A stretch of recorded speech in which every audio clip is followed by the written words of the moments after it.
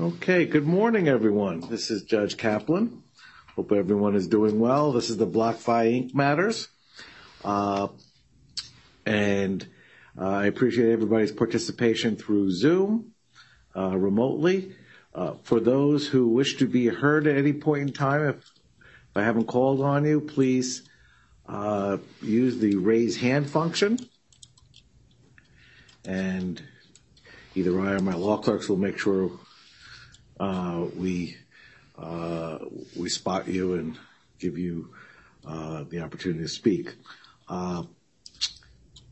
I've received correspondence on behalf of the committee regarding the exclusivity motion. I expect that we'll be talking about the process. I see both Mr. Sussberg and Mr. Stark have raised their hands, anxious to get involved.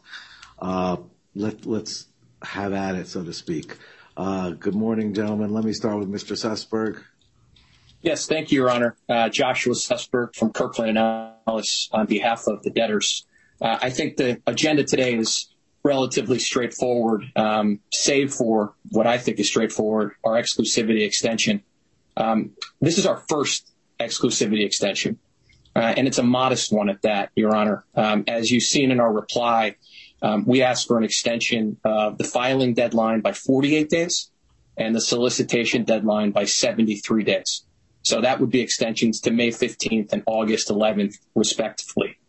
And we laid out in our reply, it's on page 4, the schedule that we're seeking to adhere to, which includes the filing of a plan no later than May 15th.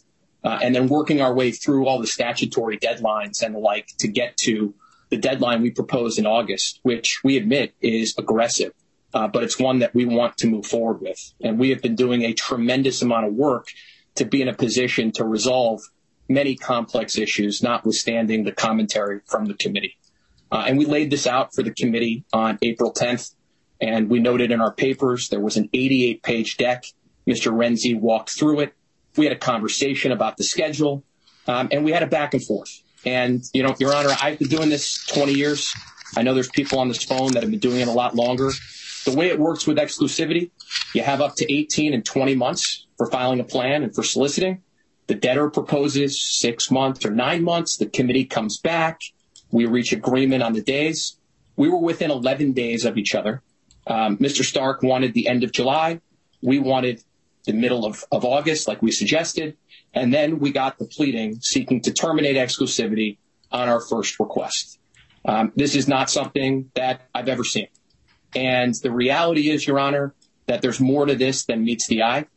And, you know, notwithstanding all the back and forth in the objection that Mr. Stark filed, comes down to one sentence in his pleading. It's paragraph 28, where he makes a comment about the debtors can file a plan that seeks to confirm over the objection of creditors with releases in the plan.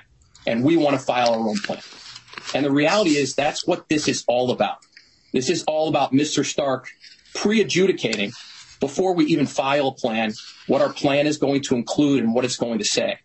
And what I would tell you, Your Honor, we are continuing the investigation. Kirkland & Ellis is handling an investigation at the direction of our independent directors, Jennifer Hill and Scott Vogel.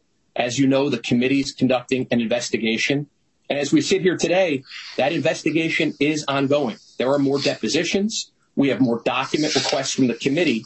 And we are going to make determinations and decisions when it is complete. But there is no world in which we should be terminating exclusivity at the first request. I think we have demonstrated cause more than sufficiently in the 32 bullets that we laid out on pages 3 through 5 in our pleadings. And I know Your Honor mentioned Mr. Stark's letter from yesterday. I will admit that we did take the bait a bit from the committee when they asked us what our evidentiary record would be. We submitted declarations from Mr. Renzi and Ms. Pulo. And obviously we'll take guidance from Your Honor. I think those declarations are unnecessary. I think Your Honor can decide this on the papers. Again, it's a first exclusivity extension. We were talking about 11 days. This is about Mr. Stark and the committee trying to make a point that I'm not sure is ringing hollow. It is ringing hollow. And I think we are going to work over the next couple of months to pursue and ultimately confirm a plan that's in the best interest of our stakeholders. And we're not going to pre-adjudicate anything, especially because investigations and the like are not complete. So we would submit, Your Honor, unless you want to handle it differently. I'm hopeful that we can move forward on the pleadings here today and get our exclusivity extension and really start building the consensus that we need, which we thought had started, admittedly, on April 10th. I know it will continue, and I'm hopeful we can put some of this aside and really move this forward for the benefit of the customers of this estate. All right. Thank you, Mr. Sussberg. Mr. Stark, let me hear from you. Thank you, Your Honor. Can Your Honor hear me okay? Yes, I can. Thank you. I do have a presentation. Maybe it's a little longer than Mr. Sussberg's, but I do appreciate the things that he says. And as I think Mr. Sussberg said in open court, we have a relationship that goes over many cases, and I respect the man, and I think he is an honest and good lawyer. So what I'm about to say is not a reflection of anything other than the fact that I accept him at his word, and I always have, that we will continue to work in good faith. But we have an issue.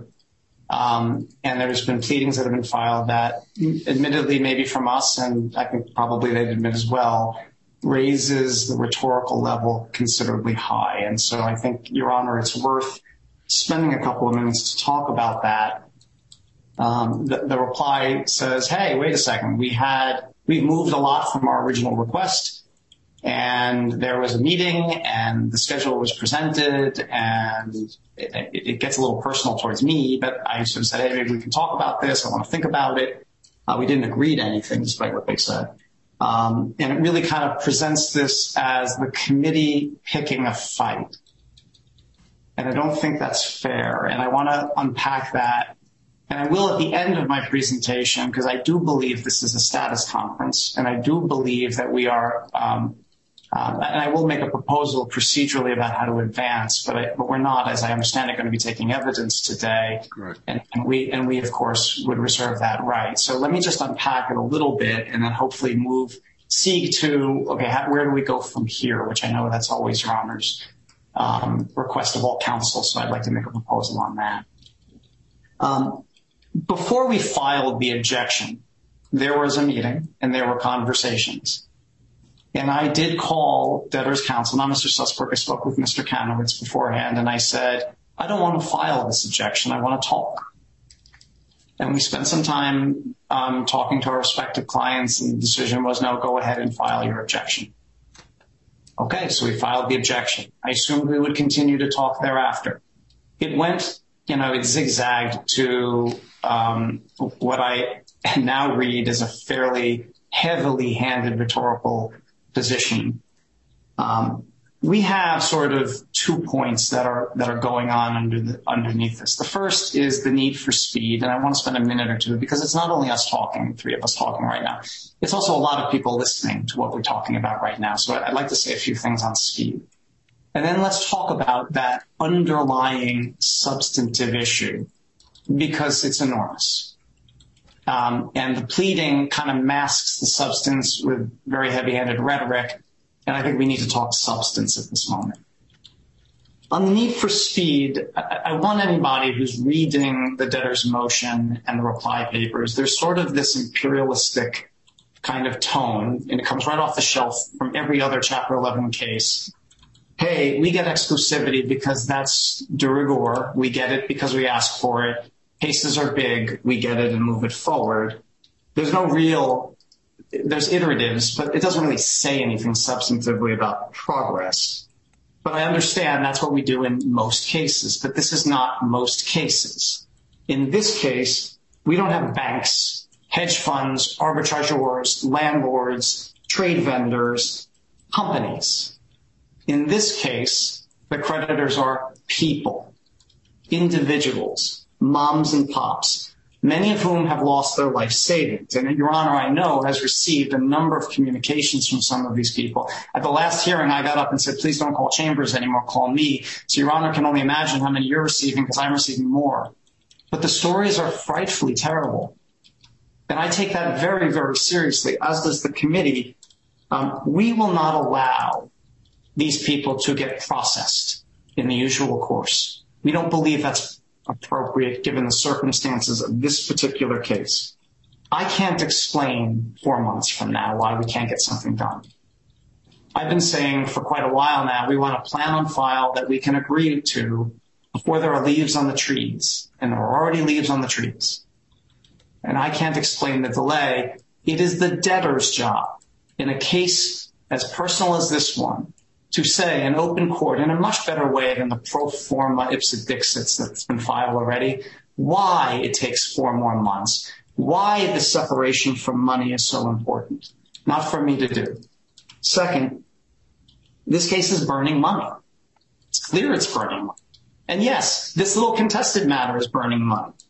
But there's a rule, Your Honor, and I learned it when I was in college. It's called Parkinson's Law. Maybe Your Honor knows this. Work will always expand to fill the time allotted. And in bankruptcy, Parkinson's Law is visited in the millions and the tens of millions, monthly, 2 months, because most of us are on an hourly time basis, and these are not small law firms involved here. But we don't normally have to talk about Parkinson's Law in bankruptcy cases because we have a DIP loan. And DIP loans have budgets, they have milestones, case controls, and near-term maturities. And so debtors have to move quickly because the secured lenders demand it, and those are the rules of engagement in every case. But not so here, because what the company did the minutes before bankruptcy is they sold all the crypto that was domestic. And they've been sitting on $250+ million in U.S. currency sitting in a bank account. And no one is tethering the expenditures to that money. So that makes it my job, and in turn Your Honor's oversight job, to make sure that the falling knife of cost is accounted for every single day, week, and month of burn, because that's what these moms and pops deserve. Okay? And I don't agree with the 38 iteratives about how hard this case is, that there's so much work to do. I do not agree that that is an accurate narrative of what's going on in this case. This is no business. There is no enterprise to rehabilitate. There is no business that will reorganize. There is nothing viable or feasible here to come out. There's an M&A process for the platform. That is a bundle of sticks to be sold. Okay? And that process is concluding. Then we have the cash, some cryptocurrency assets. We have some loans and JV interests in mining companies. We have the FTX claim. We have causes of action.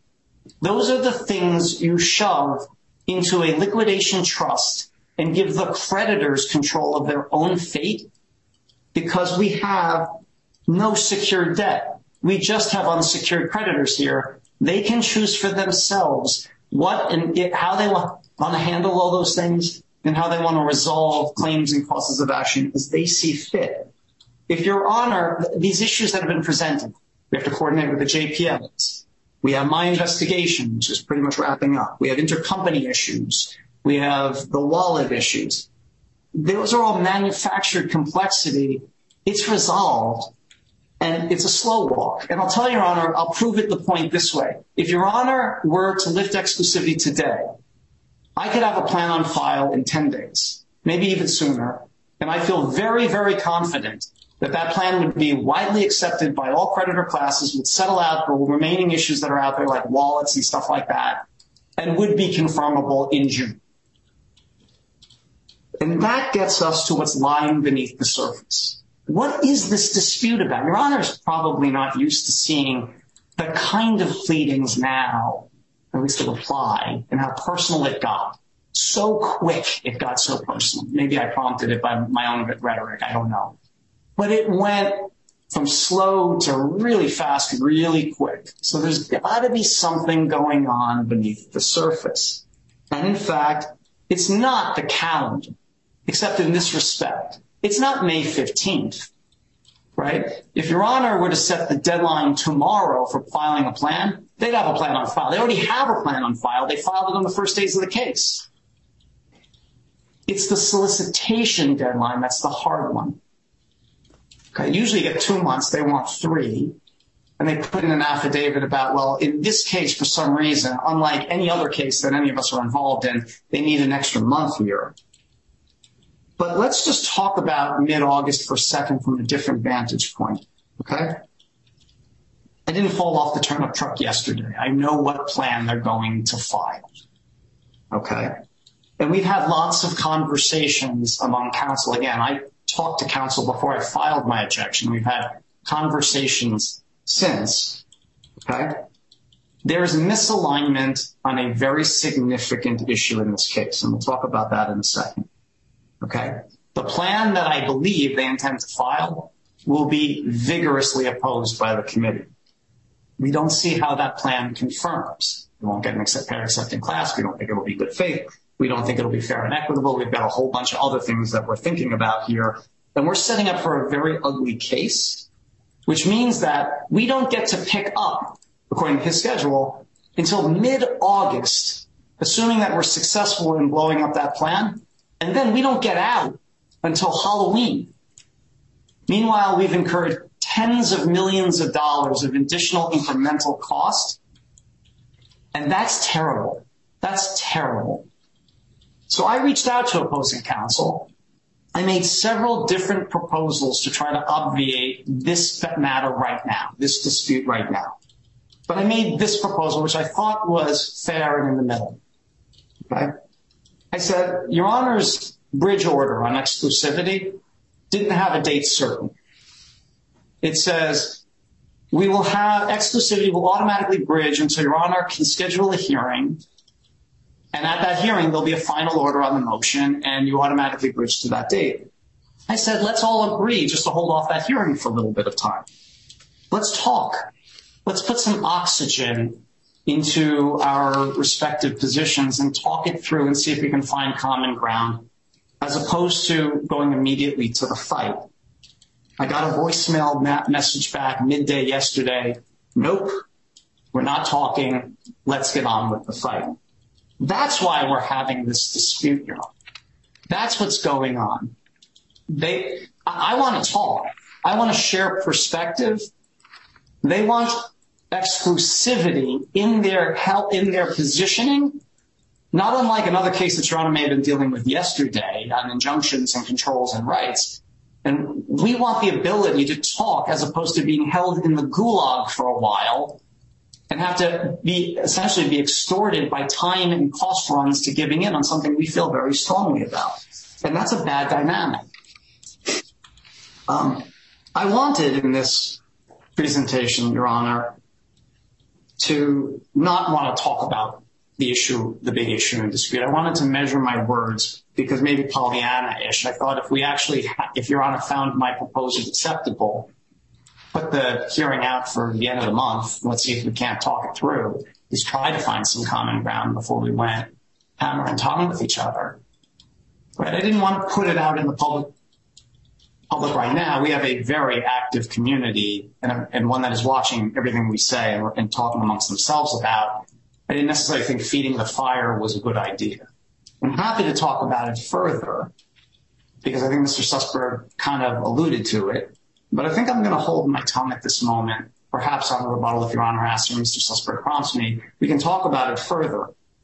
But my proposal stands, Your Honor. I think the right answer for this case, before we go ahead and go hammer and tongue, go into tens of millions of dollars of expense of mom and pop money over something that seems awfully parochial and not necessarily what the creditors want, we should talk. But if we can't make a resolution on talking, then I'd rather have the trial now at exclusivity and put it all on the table for everyone to see and the creditors to realize so that Your Honor can make a decision before we incur all that expense and take this case all the way out to Halloween. I think that's the proper staging of how we end the BlockFi case and make it unlike Voyager and Celsius and Lord knows FTX. Your Honor, have any questions for me at this point? No, thank you, Mr. Stark. Let me go back to Mr. Sussberg and hear from his response. Yeah, I have a few, Your Honor. Thank you. Joshua Sussberg, Kirkland and Ellis. As I've told Mr. Stark before, none of this is personal. We're all trying to get to the right answer. But the one thing he said that demonstrates that exclusivity and an extension is critical here is he said, and he hasn't even seen a plan. from the debtors. He said there is no plan that the debtors will propose that he will recommend his constituents agree to. And that is the posture that he's taken. And the commentary that has come back as far as trying to bridge the gap here in a conversation is give the committee a consent and veto right over the filing of a plan, which is effectively the same as terminating exclusivity. And I'm reminded of the Dow Corning case because it's cited in Mr. Stark's pleading. And the one thing that stuck out to me was the chaos factor that the courts allude to in Dow Corning. This is our first exclusivity request extension. We are asking on April 19th, today, to have a deadline of May 15th to file a plan. We intend to share that plan with the committee in the next week or so and then get it on file. And then we'll move forward with that plan.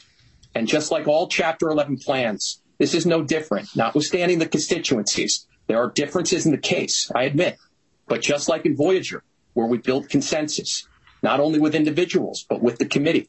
And just like we're doing in Celsius, this is exactly the same.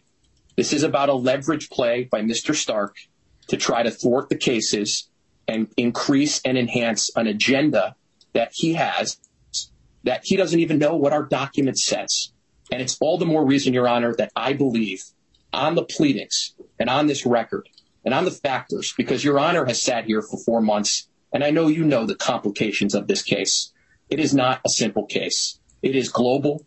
It involves international. It involves U.S. There are wallet issues, not to mention the fact that we're in the middle of a sale process. And we may end up going with a sponsored deal.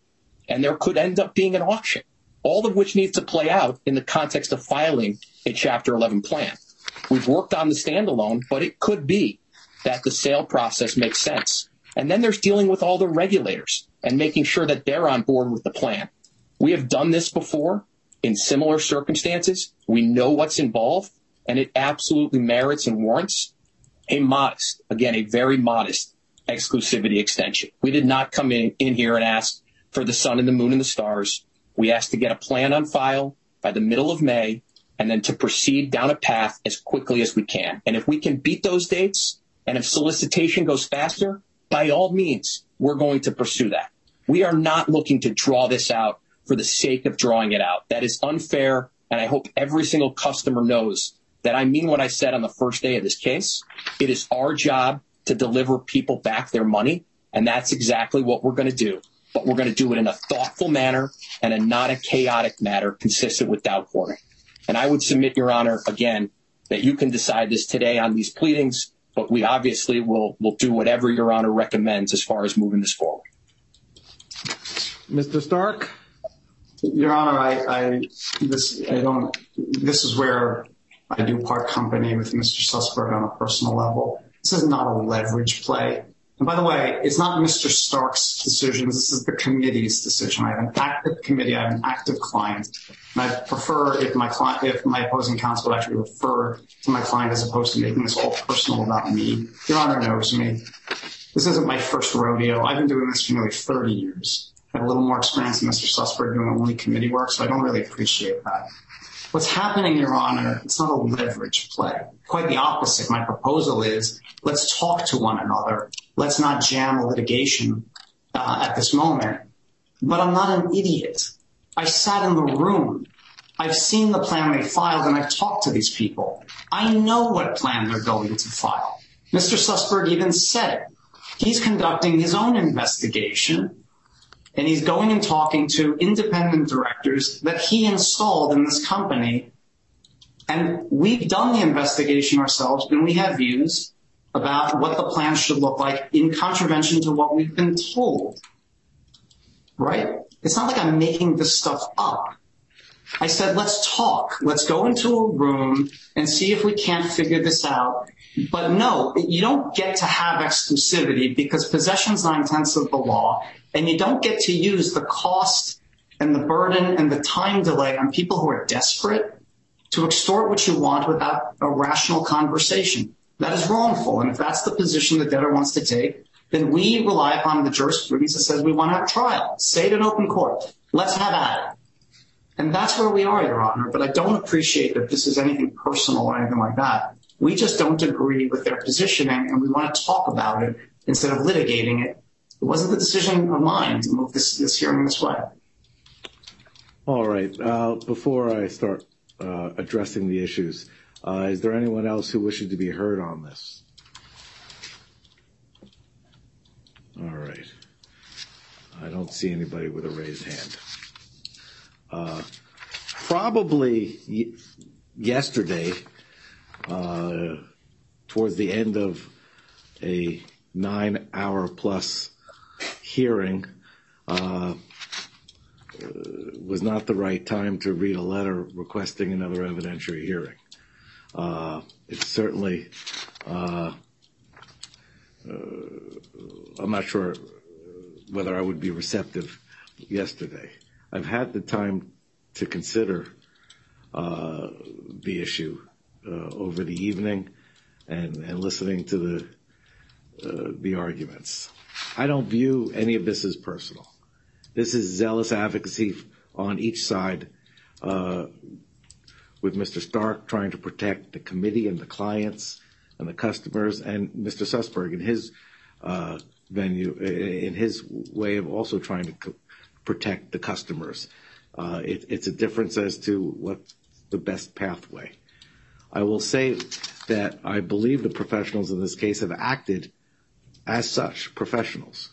You've kept most of the issues out of my court to date, which has been tremendous because it does preserve. I'm not saying there aren't dollars being spent in this case. There are.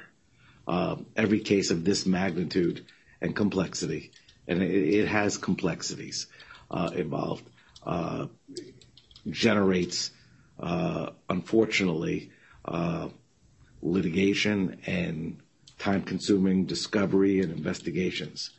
I am pleased that the committee, through Mr. Stark's efforts and his colleagues, have pursued their investigation and done so without running to the court on every issue,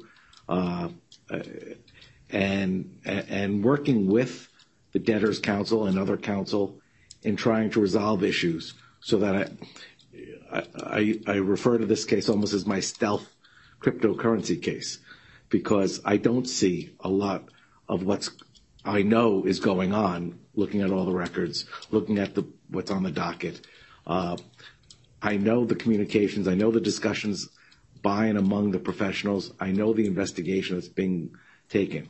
And because of that, and that effort to try by all the professionals to reduce the administrative burdens, I am leery of moving forward with an evidentiary hearing on a first-time exclusivity request extension, when the result, if the committee is successful, will be competing plans which have their own inherent administrative costs and burdens.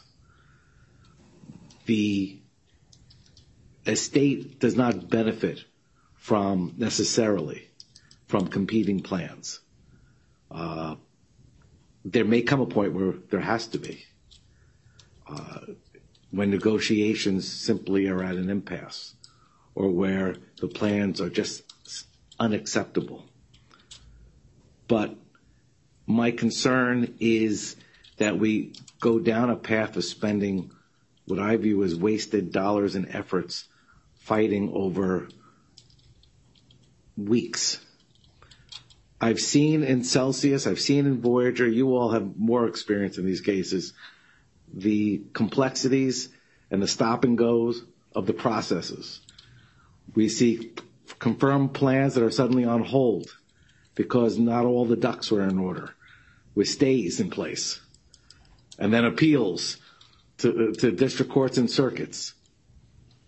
We see a very active regulatory scheme in which, just from reading the papers, we understand the SEC pursuing regulatory actions against exchanges and platforms, which adds to the complexity in trying to find an exit strategy for this debtor, BlockFi, that's appropriate.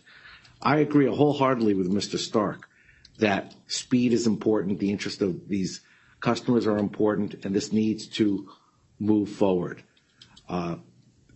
I guess where I differ respectfully, Mr. Stark, is the idea that we just have the trial now, because I don't on exclusivity, because I don't think we limit the trial there.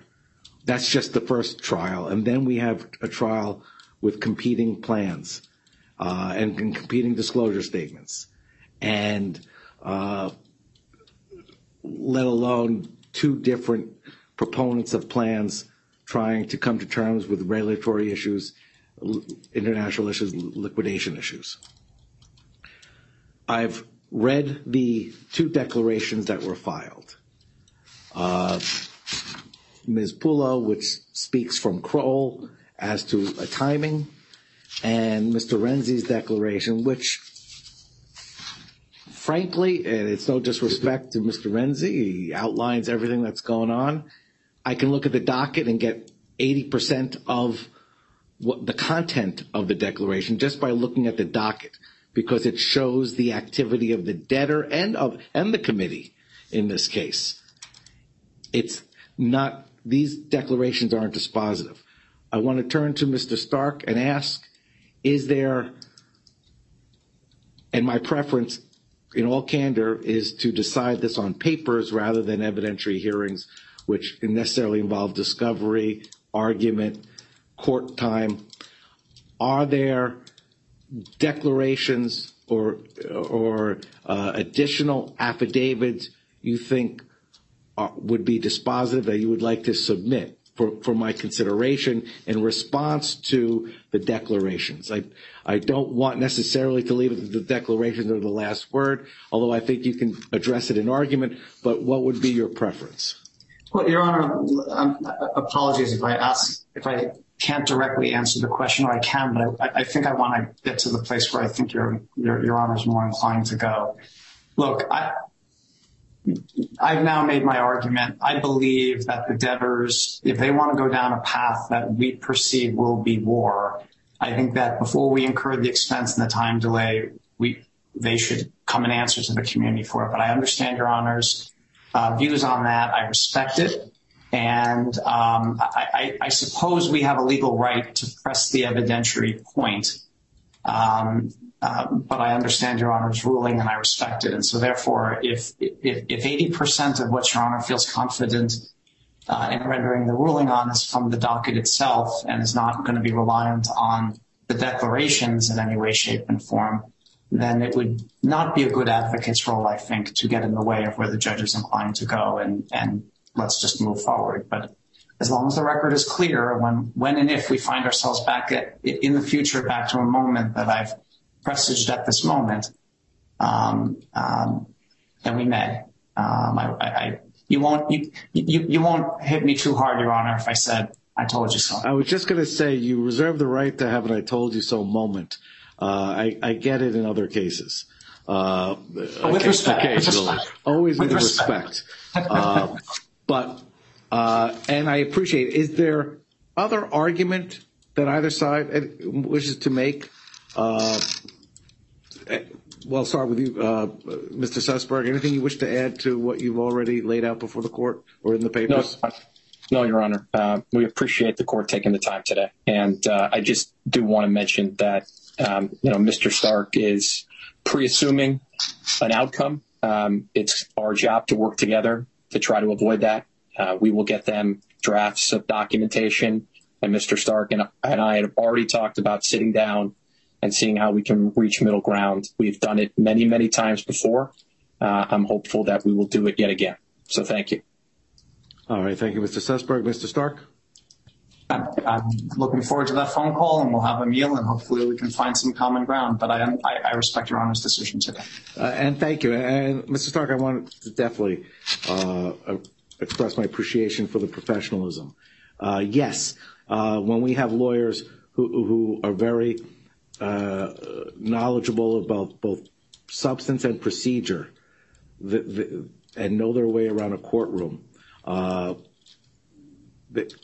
that's one thing. But to recognize expediency for the benefit of their clients is more of a rarity, and I appreciate those efforts.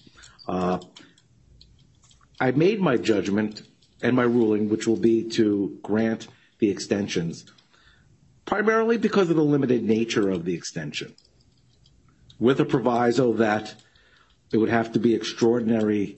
There have to be an extraordinary event to deviate from it going forward if something were to go awry. I don't foreclose that, but certainly I take Mr. Sussberg and the debtor's position at face value that this can proceed along the time frame that's been laid out in the documents. I anticipate that there's going to be pushback from the committee and maybe other parties in interest. There's an ad hoc committee. There's other creditors involved. That's part and parcel of the process.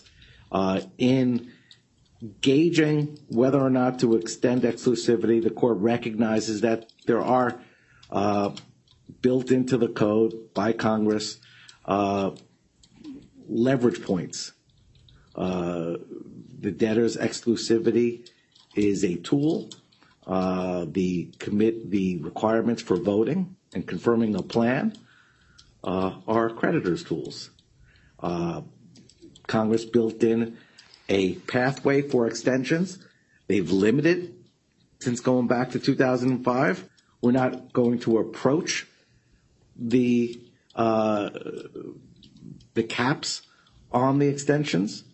We're talking about a plan being filed somewhere in early May, and a process that will take us into the summer. The good news is I have relatively few travel plans in July and August, so I won't be holding you all up, and I will make the court available. It is important that the parties start the negotiation process yesterday. And we'll get into that when we discuss the status of the wallets and other matters.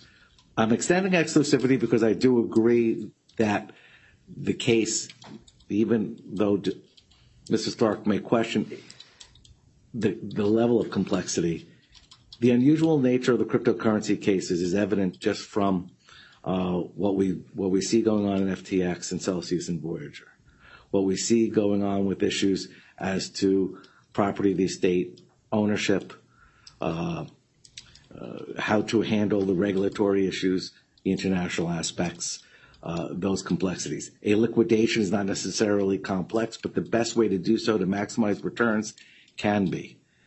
And I want this process to go forward with all eyes wide open, especially in light of the pending sale process, that all the parties were able to identify the best pathway forward to maximize the returns to the creditors.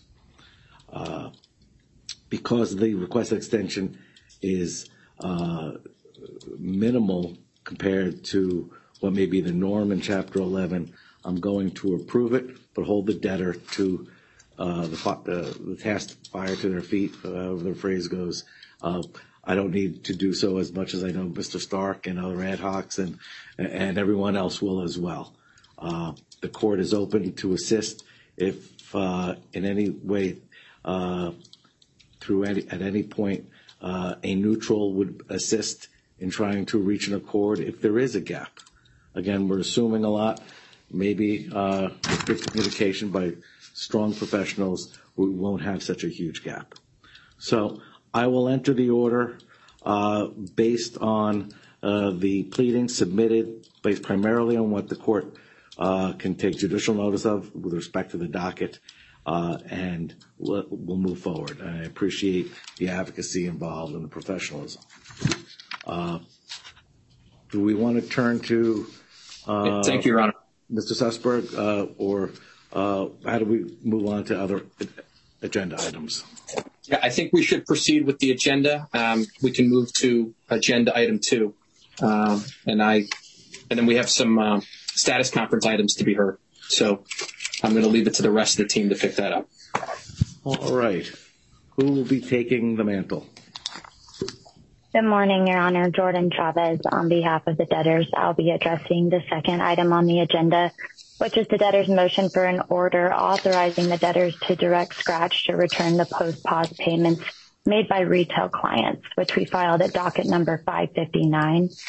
As set forth in the motion, Your Honor, the U.S.-based retail client loans are serviced by Scratch Services, LLC, pursuant to a subservicing agreement that was executed between the parties back in 2018.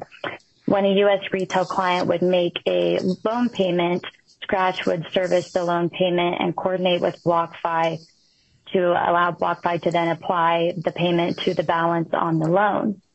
Now, when the platform paused on November 10th, subsequently all the activities related to the platform were paused, including the retail loans and any payments made thereto, and they were placed into administrative forbearance. So there were no margin calls or liquidations that have taken place since the platform paused. Nevertheless, it was impossible for BlockFi or Scratch to prevent parties from sending payments to Scratch to try and make payment on their retail loans. The payments have largely slowed down since more parties have become aware of the administrative forbearance and these Chapter 11 cases. However, at the moment, Scratch is holding over $500,000 in post-pause payments, which necessitated the motion before Your Honor today. And at the time of the motion, the specific amount Scratch was holding was $585,100.03. And again, those payments have largely slowed down since the case has progressed, but Scratch has received some additional payments and is now holding $596,670.77. So we filed a revised proposed order on the docket yesterday at docket number 746 to reflect the new amount. And both the original and the revised proposed order provide that if Scratch were to receive additional payments after the order was to be entered, if Your Honor grants the motion, then Scratch would notify the debtors of those payments, and the debtors can then direct Scratch to also return any subsequent payments that were made to Scratch. There were no objections that were filed, Your Honor, to the motion. I did want to clarify for the record that there were some cryptocurrency news outlets that had reported that the payments were going to be returned to residents in one particular state. However, Your Honor, the motion and the relief requested in it and the proposed order encompasses all payments made by U.S. retail loan clients after the pause nationwide. So the $500,000 amount will be returned to all residents regardless of which state they are located in. Unless Your Honor has any questions, I would ask that Your Honor grant the motion. Thank you, Ms. Chavez. I've read the proposed order, and needless to say, there's been no objection to the relief, nor should there be. It is surprising that a lender has to work so hard to not take payments. You don't normally see this. But I will enter the orders to allow the money to go back, as well as payments that are collected in the future. I think it makes absolute sense. Thank you. Thank you, Your Honor. I'll also be addressing the next item on the agenda, which is item number 3, the debtor's first omnibus objection to claims. Let me just filed it. I'm sorry. As far as the proposed order that came with the notice of filing is document 746. Is that the order that can be entered, or are we going to be getting a new one? Yes, Your Honor, that order can be entered, but we're happy to submit a copy to Chambers if Your Honor prefers. I think it's always cleaner. Just send it directly to Chambers. Sure, we'll do that following the hearing. Thank you, Your Honor. Thank you. Now, as to the objection. Yes, Your Honor. We filed the objection at docket number 573, which was accompanied by a certification of CRO Mark Renzi that we attached as Exhibit A, and I would ask that Your Honor admit the exhibit into evidence. So admitted. Thank you. For the record, as Your Honor is probably aware, this hearing was adjourned from April 11th to April 19th. So I did want to state on the record that we did serve the claimant with a notice of the adjournment at docket number 684. The claim numbers that were filed that were included in the objection are claim number 1363, which was filed for asserts a $100 million secured claim against all of the debtors. And then claim numbers 1649 and 3217 assert a secured $2.2 trillion claim against BlockFi Inc. So the basis for the objection is that the debtors have no record at all of this account holder with the name and address that were provided in the claim, and no documentation supported a valid claim against the debtors, let alone a secured claim for such an exorbitant amount. The debtors did reach out to the claimant multiple times, as we set forth in the objection, to try and get more information and more documentation to try and support the claim. I think on one particular date, March 2nd, we did receive some documentation from the claimant, but it was largely non-responsive and duplicative of what was already attached to the claims. We did explain the claim objection process as the claimant is pro se, and including that they could file a formal response by the deadline and attend this hearing if they desired to defend their objection. No timely response was filed to the objection by the deadline, and the claimant has not amended or withdrawn the claims. With all of that, Your Honor, I would respectfully request that the court sustain the objection and enter the proposed order that was attached to the objection and disallow the claims in their entirety. Is there anyone who wishes to be heard on this? All right. Mr. Aulet? Yes, good morning, Your Honor. The committee fully supports this objection, as you might expect. We just wanted to note that, claims like this are extremely serious. It's a $2.2 trillion claim, which, had the debtors not timely addressed it, would have prevented any sort of distributions due to the massive reserves that would be required. And so we just urge the court to enter the order. And we'd urge claimants not to submit such claims in the future. Oh, actually, you beat me to the punch. Thank you, Mr. Ouellette. I was going to give an admonition. Not only does this cost the estate and all proper claimants time and money in having to address, I think claimants are well advised to look at the references to Title 18 and bankruptcy fraud when filing claims, and realize that there can be a consequence in reaching for this pathway. Thank you. The motion is granted. Thank you, Your Honor. That's all for me today, so I will turn it over to my co-counsel and the U.S. trustee to address the status conference. Thank you. All right. Thank you. Good morning, Your Honor. Christine Okike of Kirkland & Ellis on behalf of the debtors. I think it makes sense for me to provide just a brief update on the debtors' cash position, which kind of relates to the U.S. trustee's motion to compel the debtors to comply with Section 345, if that's all right with Your Honor. Yes, please. So, Your Honor, while the debtors have opened up several new bank accounts at authorized depositories, those banks continue to struggle to obtain surety bonds. My understanding from conversations with the banks is that the surety bond market has essentially dried up in the wake of the collapse of Silicon Valley Bank and Signature Bank. And I know that other debtors are struggling also to obtain surety bonds.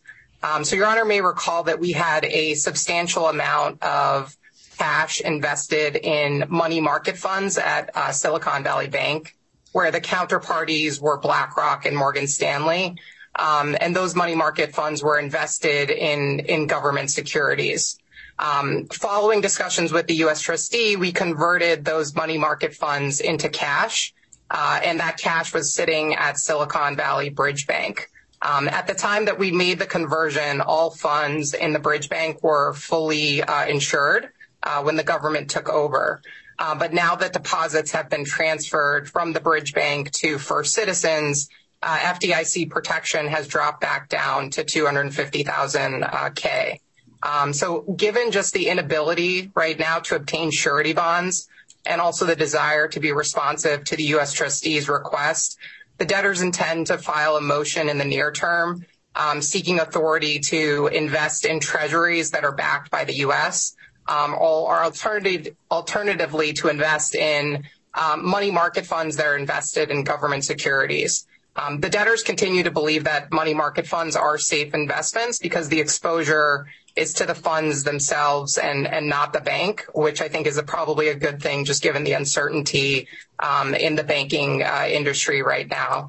So with that, I'll turn it over to the U.S. trustee. I know we've been having several conversations to try to find a way to move forward, but unfortunately, just given the banking situation, we have not been able to obtain surety bonds, and we obviously have cash above FDIC limits. All right, thank you. It is an issue and a difficulty. Mr. Sponder, or did you want to speak? Thank you, Your Honor. Jeff Sponder from the Office of the United States Trustee. I appreciate the position, or the United States Trustee, I should say, appreciates the position that the debtors find themselves in. However, they still are not complying with 345, and I think it's even worse now, be it that SVB Bridge Bank has gone to First Citizens and has limited back down to the $250,000.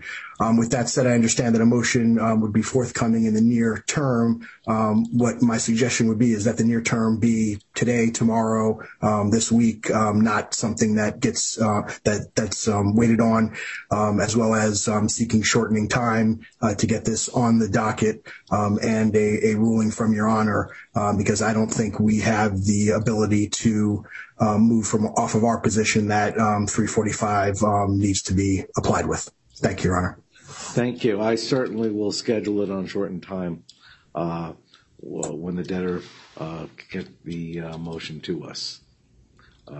Yes, Your Honor, we will endeavor to get it on file. It may not be today, but definitely this week. All right. Thank you. We have two other matters. I guess probably the quicker, well, I'll leave it to you. We have an update on the adversary proceeding with respect to emergent, and also the pending wallet motion, which is of most interest, I think, to those who are watching.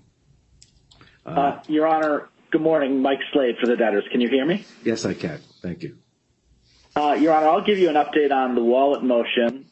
We have been working with the counsel for the ad hoc committee and for deferred 1031 and the UCC, and we do have a path forward. The debtors have provided a substantial amount of diligence on this matter, including answering about 100 questions in writing and providing some data that was requested. I am hopeful that we will be in a position to present this to Your Honor in the form of a set of stipulated facts that you will be able to hopefully rule on. The parties are going to work on that over the next approximately week. If we are not able to stipulate to certain facts, we have agreed that we will make a witness available for the ad hoc committee to ask questions of, so that they can, put forth whatever evidence they have on the matters that can't be stipulated to. The parties have agreed that they will file any supplemental briefs, and that's the debtors, the creditors committee, and the ad hoc committee or deferred 1031 on or before May the 3rd. And then we will present the matter for Your Honor on May the 8th at the next omnibus hearing. Again, the hope is that we're going to be able to stipulate to the relevant facts, or at least minimize to the extent possible any actual evidence that has to be presented to the court. And that's the plan. And we have discussed this, and I believe all parties are in agreement that that's the path forward. We know that all of the creditors want to get this resolved as quickly as possible, and so do we. And this is the most streamlined way that we can present the issue to the court. So happy to answer any questions that you have, but that is the plan. I do have a question, but let me first turn to Ms. Kofsky. Thank you, Your Honor. Can you hear me okay? Yes, I can. So the schedule that Mr. Slade described is what we have discussed and what we've agreed to. I think it's important, though, given the widespread interest in this issue and the number of, as Mr. Stark put it, the mom and pop investors that this affects. There's been a lot of misinformation online, a lot of questions about what's going on. Why is this taking so long? What's everybody doing? Why have there been so many delays? We should have had this resolved already. And I wanted to emphasize that the ad hoc committee is committed to trying to get this resolved as quickly as possible. There have been a lot of activities taking place behind the scenes. We have managed to keep this largely out of Your Honor's court, and that was very deliberate, trying to resolve any issues we had ourselves. We did not want to bring you discovery disputes. We did not want to spend money of the estate that we didn't need to. The ad hoc committee, and I'll speak for deferred 1031 as well, I'm sure Mr. Besikoff won't mind, we jointly agreed to forego formal discovery in this matter, even though it's a contested matter where we would have been entitled to take full-blown formal discovery. Instead, we simply asked a series of questions in plain English and agreed to accept answers on an informal basis. It has unfortunately been an extremely slow process. For example, it took 3 written requests and almost 2 months to get an answer to the simple question of, tell us what assets are in wallet. What's actually there? So while we have finally obtained the information that most of the information that we've been seeking from the debtors, I want to make it clear, we're not trying to slow walk this in any way. The ad hoc committee has always been willing to move expeditiously, but we're entitled to get the information that we need in order to support our objection to what the debtors are seeking to do to their customers. And so that's really the reason for the repeated adjournments and extensions and why this matter hasn't been heard yet. It's really simply we've needed to obtain the necessary information to understand how the debtors' processes worked behind the scenes, what exactly was happening, what assets are where. And so I wanted to just make it clear to the wallet account holders who are not members of the ad hoc committee, who perhaps have not been able to hear on a periodic basis and get updates about what's been going on, just to let them know we have been working expeditiously to try to get this resolved. Thank you. Actually, that was the direction of my questions. And I'm aware of some of the complexities inherent in the potential differences from pause dates to potential preferential transfers. But let me ask what may be a naive question. Are there funds held currently now in wallets that are not subject to dispute that can be released to wallet holders, that are not subject to any set-off claims or defenses or any issues as to pause dates, etc.? I apologize if it's not a simple question to answer. Yeah, Mike Slade for the debtors, Your Honor. I think that depends on the outcome of this motion. If the court agrees with the position of the debtors and the creditors committee that the attempts after the program pause to move assets from the BIA accounts to the wallet, if you agree with us that those are not effective, then the answer to your question is yes. We believe that there will be some funds that, in cooperation with the creditors committee, we are going to be in a position to be able to release. If that's a substantially more complicated question, if my colleague on the other side, Ms. Kofsky, succeeds in her motion, then, to be honest, I'm not quite sure what we're going to do, but I believe the answer is that there won't be the ability to release any funds until certainly a plan is confirmed. That's at least my belief sitting here today. Well, thank you. I think customers, wallet holders are entitled to at least to understand and appreciate the realities. Ms. Kofsky, is your hand still up, or was that from before? It is, Your Honor. I just wanted to clarify a couple of points. Mr. Slade referred to the ad hoc committee's motion. The ad hoc committee doesn't have a motion on file.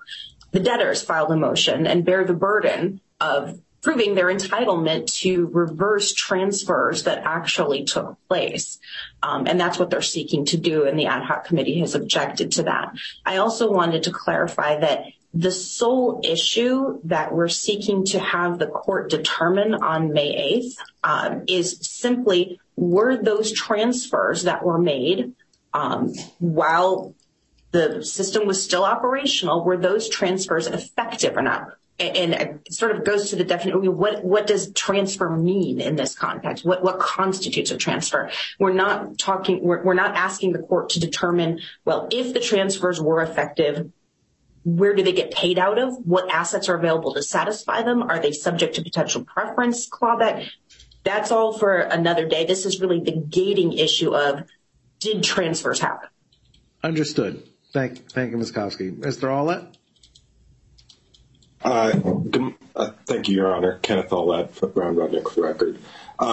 Just to clarify one key issue, it's the committee's understanding that the debtors essentially cannot release portions of a wallet account, which is why, if the position of the ad hoc group is correct, there are no funds that could be released.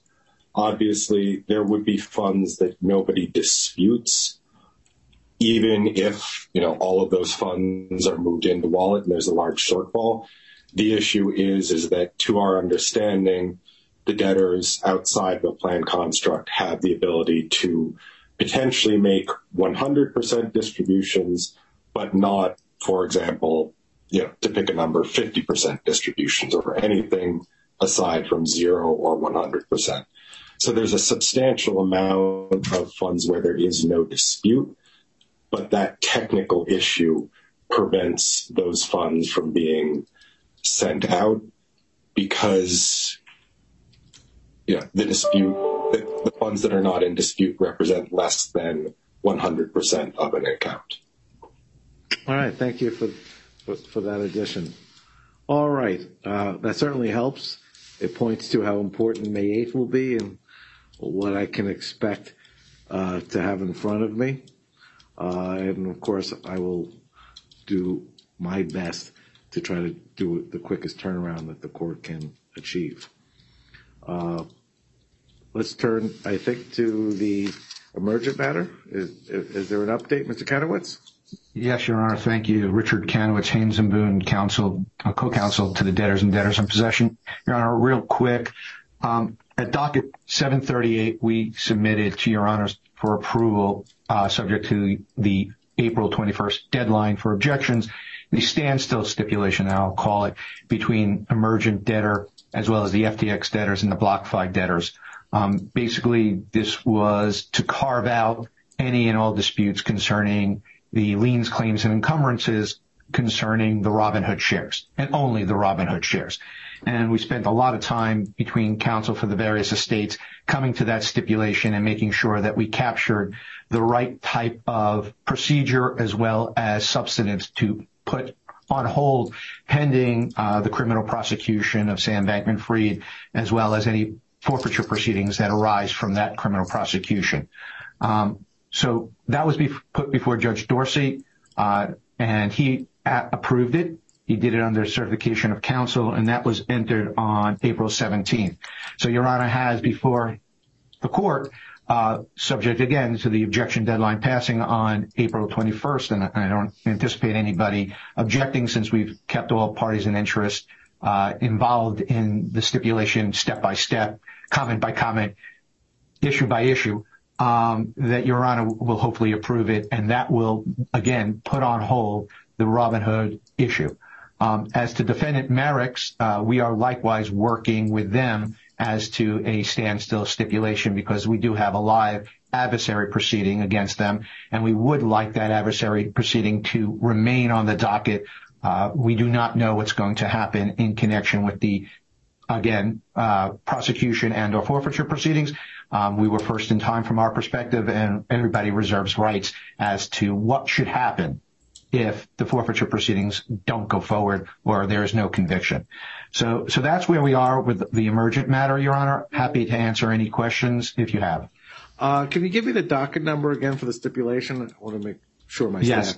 Yes, we did it by application. It's 738, Your Honor. 738, great. I did speak with Judge Dorsey, coincidentally, and I understood it was coming. So we'll keep an eye out for it and wait for the passage of time. All right, thank you, Mr. Kanowitz. Is there anyone else who wishes to be heard?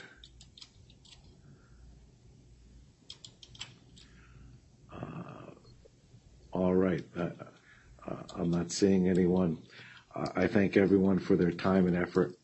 And I guess the next date is the May 8th date, unless there's something emergent in between. So be well. Thank you. Thank you, Your Honor. Thank you, Your Honor.